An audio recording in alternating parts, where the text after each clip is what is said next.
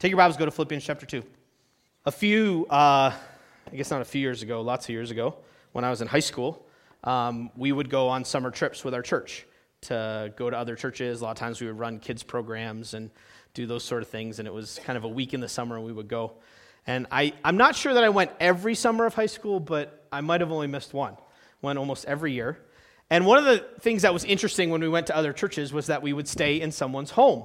So usually they would break us up into groups of 2 or 3, and we would stay with people. I have some interesting memories from that. There's a guy that I stayed with in West Virginia who's now runs an orphanage in Zambia, Africa, and so I see him, and that was a fascinating stay that I had. But there was one in particular that I remember, and that was, we went to a church in Pennsylvania, and I don't even remember exactly what the church name was. I know we ran some kids programs, but I got paired off with a friend of mine named Craig, and he and I went to this home, and as we were going, my youth pastor said, "You guys are going to have a good time." I'm like, okay. You know, you kind of never know when you're going to stay at somebody else's home. Turns out that the family that we went to stay with, they owned like 3 or 4 Domino's pizza chain or restaurants. They were franchisees. So they owned like these 3 or 4 restaurants. And we got to their house, and I'll never forget it. They had a swimming pool. They had a full-size basketball court. And they had a half-size soccer field. And they were all lit. So they had like stadium lighting for activity, the whole time. Not only that, I'll never forget this part. I don't know why. They had a full walkout basement that was ours for the week. And it included a fully stocked fridge of sodas. It was awesome. And I remember as a 15-year-old boy thinking, how could it get better than this? There's an in-ground pool that's lighted. There's basketball court. There's a soccer field. And in my 15-year-old boy mind, these people own a pizza chain restaurant. And there's sodas in the fridge that are free to a good home. I will be that home. And I remember thinking, how could it get any better than this? Sometimes when we look at life or other people's lives, we feel that way. It's interesting as we come to the book of Philippians that the first chapter starts off saying some amazing things about this church. And we've looked at some of this. But I wonder, as we come to chapter 2, if we wouldn't think, well, what more could you actually want? Right?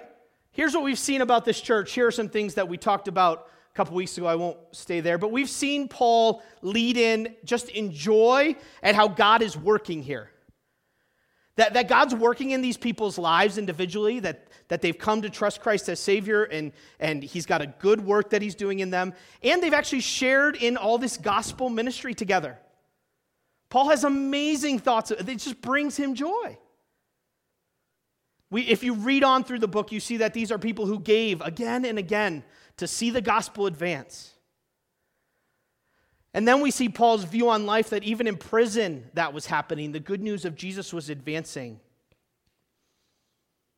And I wonder if I were to tell you that one of your children or all of your children or a discipleship group that you're a part of or a group of people that you deeply love and care about, that they would know Jesus, they would love Jesus, and they would be pursuing the advance of His gospel with their whole heart. If you would say, like I kind of naturally do, that's enough. I mean, if you told me today that Timothy, my 2-year-old, would grow up to trust Jesus and to follow Jesus and to care about His kingdom and to give his life to see other people know Him, I'd be like, win! Wouldn't you feel that way? But what we learn from Paul is that there's always room to grow. Right? Look at chapter 3, verse 12. This is part of Paul's heartbeat. Paul says, not that I have already obtained, right, unto the resurrection of Jesus, not that I've already arrived or am already perfect, but I press on to make it my own, because Christ Jesus has made me His own.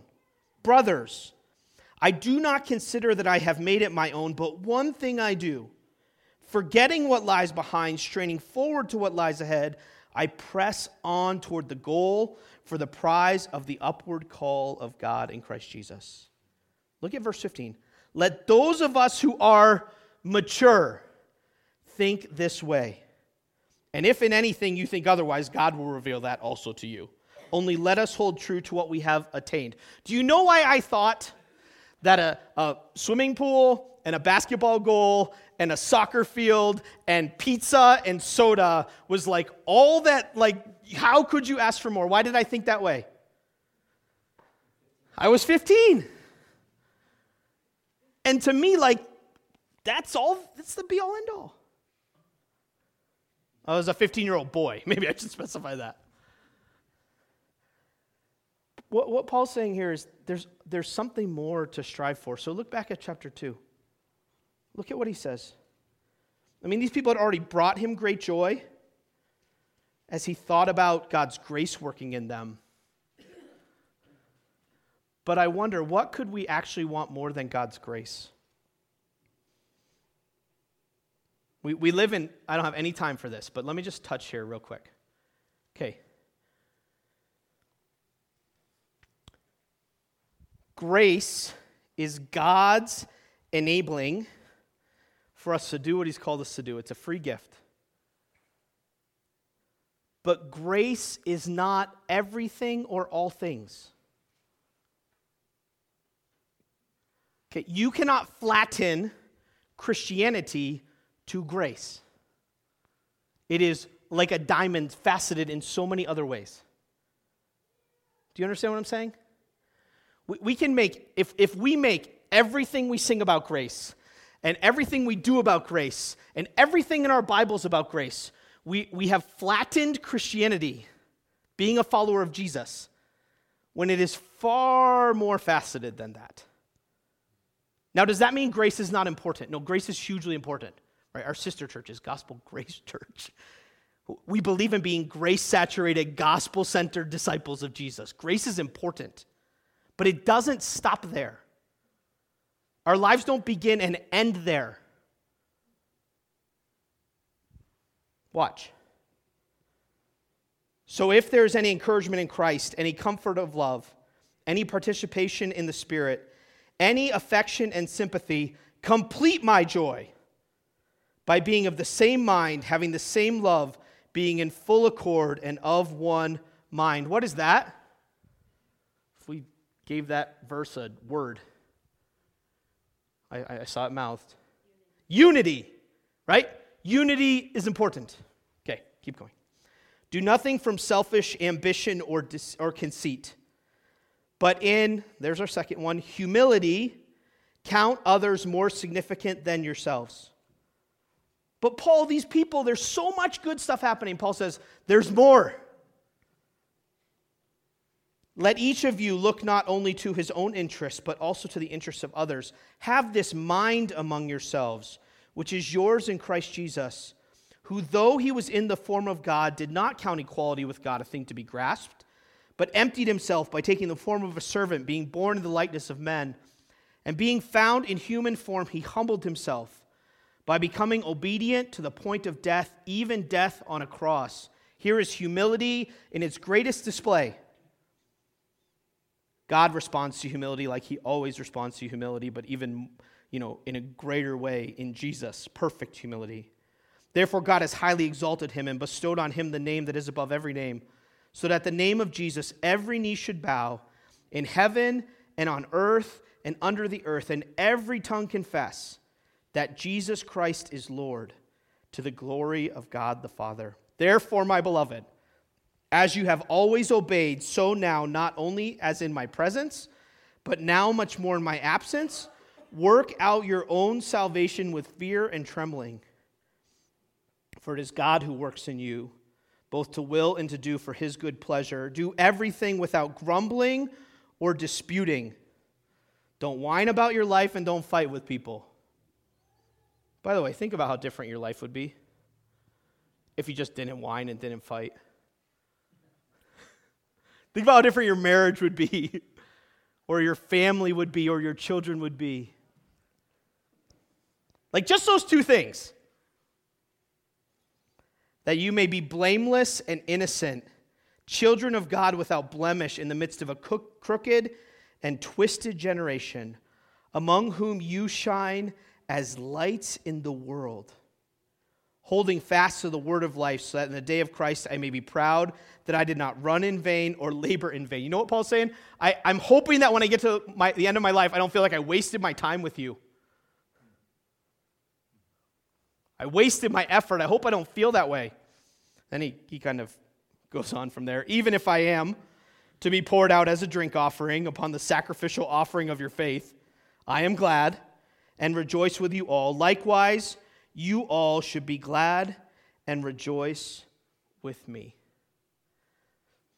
And I believe what we have here is actually really instructive for us as parents and as a church family and as friends. God desires to do more in you than just having you see evident work of his grace. Okay, what we saw this morning was an evident work of God's grace. What we saw as people joined and as we heard the word are evident works of God's grace.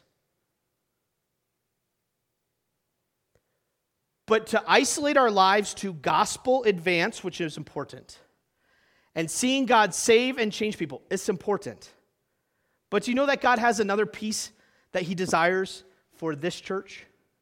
Just like Paul desired for them. And by the way, don't get me wrong here. This is all God's working, okay? Some of you are looking at me, kind of, you're like, I don't know where you're going with this. It's a great church. But Paul says, in order to complete my joy, there's actually something that I hope for you. See, we start this book with a joy-filled prayer that kind of sees the past. We move to a joy-filled view of life, right? Where things are in the present. And then Paul says, I actually have a challenge for you. And he hits 4 things. He hits unity. He hits humility. In a way, he hits activity, right? Work out your own salvation with fear and trembling. And then he hits contentment. Think about that picture. Would you like to be part of a church family that not only is it evident God's grace is working in gospel ways, but it's also unified, humble, working, active, and content? Can I make the case for you that Paul's actually already told us exactly what that is? Look at chapter 1, verse 1. Paul and Timothy, servants of Christ Jesus, to all the saints in Christ Jesus who are in Philippi, with the pastors, overseers, and deacons. What does Paul want them to have? 2 things. Grace and what? Isn't peace, unity, and humility, and activity, and contentment? Do you see what I'm saying? This is actually additionally important. That a healthy church is a place where there is abundant activity of grace and there is abundant peace. But can I tell you, the goal of peace is not that we're laying in a serene spot doing nothing, right? It's not that you get to the beach in Mexico, get to hang out, sunny day, no polar vortex. That's actually not peace. I like how one author said it. There's objective peace, right? Peace with God, Romans 5, verse 1. But there's also internal peace, subjective peace. Peace is the condition of the heart when anxiety and fear and conflict are not troubling the heart. Isn't that what Paul desires for this place? that there's so much unity, not uniformity, but there's so much unity that there's peace. And the sad reality is, if most of us have experienced that in church, we've experienced it for a fleeting moment.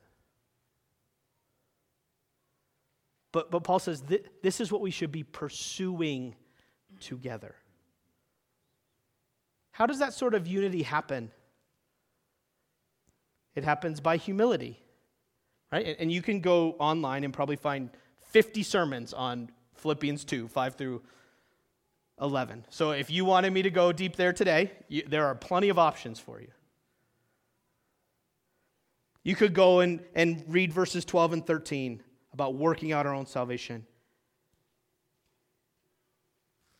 But I think what Paul is painting here is a picture of what it looks like to have a church filled with grace and a church filled with peace. And you know how central that was to the Apostle Paul? Guess what he started all, not most, all his letters with? Grace and peace. Except 1st and 2nd Timothy, where he threw mercy in too. But you get grace and peace, grace and peace, grace and peace, grace and peace.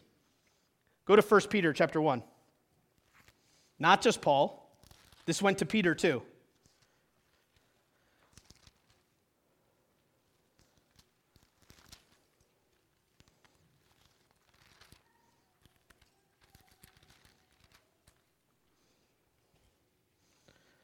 Peter, 1 Peter chapter 1, an apostle of Jesus Christ, to those who are elect exiles, a bunch of places, according to the foreknowledge of God the Father, in the sanctification of the Spirit, for obedience to Jesus Christ, and for sprinkling with his blood, may grace and peace be multiplied to you. So Paul in Philippians drives this point home in chapter 2, that his desire is for a place, a group of people, where there is Spirit-filled unity, there is Christ-like humility, there is God-enabled activity, right? And there is a heart of contentment.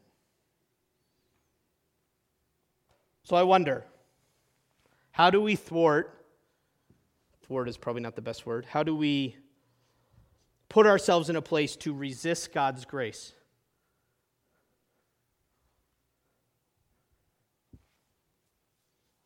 Some of you are just waking back up, I know.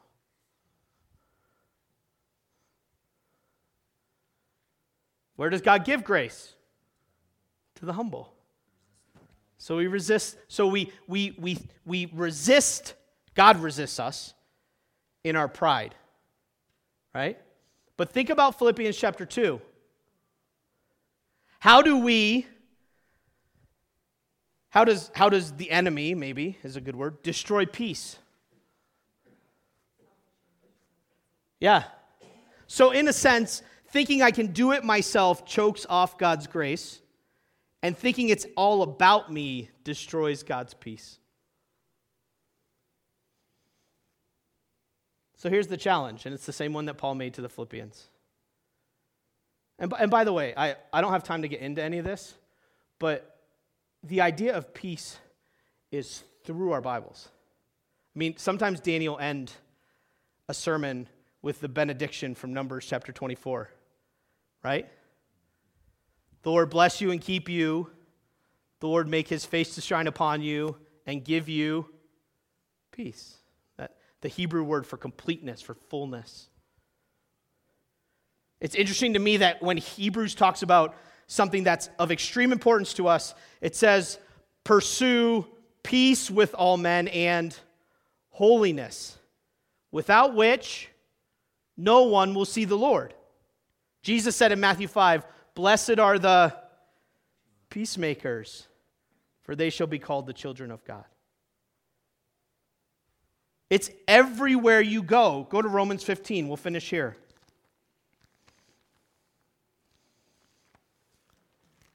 So you jumped around a lot. Yep, I did. Guilty as charged. One of the pastors at Gospel Grace referenced these verses I don't know, it was probably a year ago when he said, this is what I'm praying for you guys. Look at Romans chapter 15, verse 5. May the God of endurance and encouragement grant you to live in such harmony with one another, in accord with Christ Jesus, that you may with one voice glorify the God and Father of our Lord Jesus Christ. Therefore, welcome one another, as Christ has welcomed you, for the glory of God. Skip down to verse 13. May the God of hope fill you with all joy and peace in believing, so that by the power of the Holy Spirit you may abound in hope. So what Paul is really praying for this church is that they might be a place filled with God's grace and filled with his peace. And so I just wonder for all of us, is peace actually something you're pursuing? Is it something that you are fighting, Danny mentioned this sermon, to maintain the unity of the Spirit in the bond of peace? Is there conflict or anxiety or fear that you need to deal with? Because God has called us to peace. And it's actually a really big deal that in the church we see the evident working of God's grace and that we see the evident presence of God's peace. Lord, thank you for your word. Thank you for Philippians chapter 2. Well, what a joy it would be if you would grant us to be of one spirit and one mind together. If you would fill us with the humility that it takes to do that, to actually let go of our own way, of our own having to do things on our own and be right and be the center of attention and have it done our way. God, would you free us and make us humble? And we pray that you would develop in us a heart of contentment. We know that godliness with contentment is great gain. And that you would do that in this body that is yours, this family. Thank you for those we welcome today. Thank you for Corbin sharing of how you saved his soul. Thank you for the joy that you have brought to us. But Lord, we pray that we might be mature believers who are ever striving to follow you, who don't just see moments like that and go, it's all good, but that we would really pursue what you have called us to. May you make this a place of grace and peace. In Jesus' name we pray. Amen.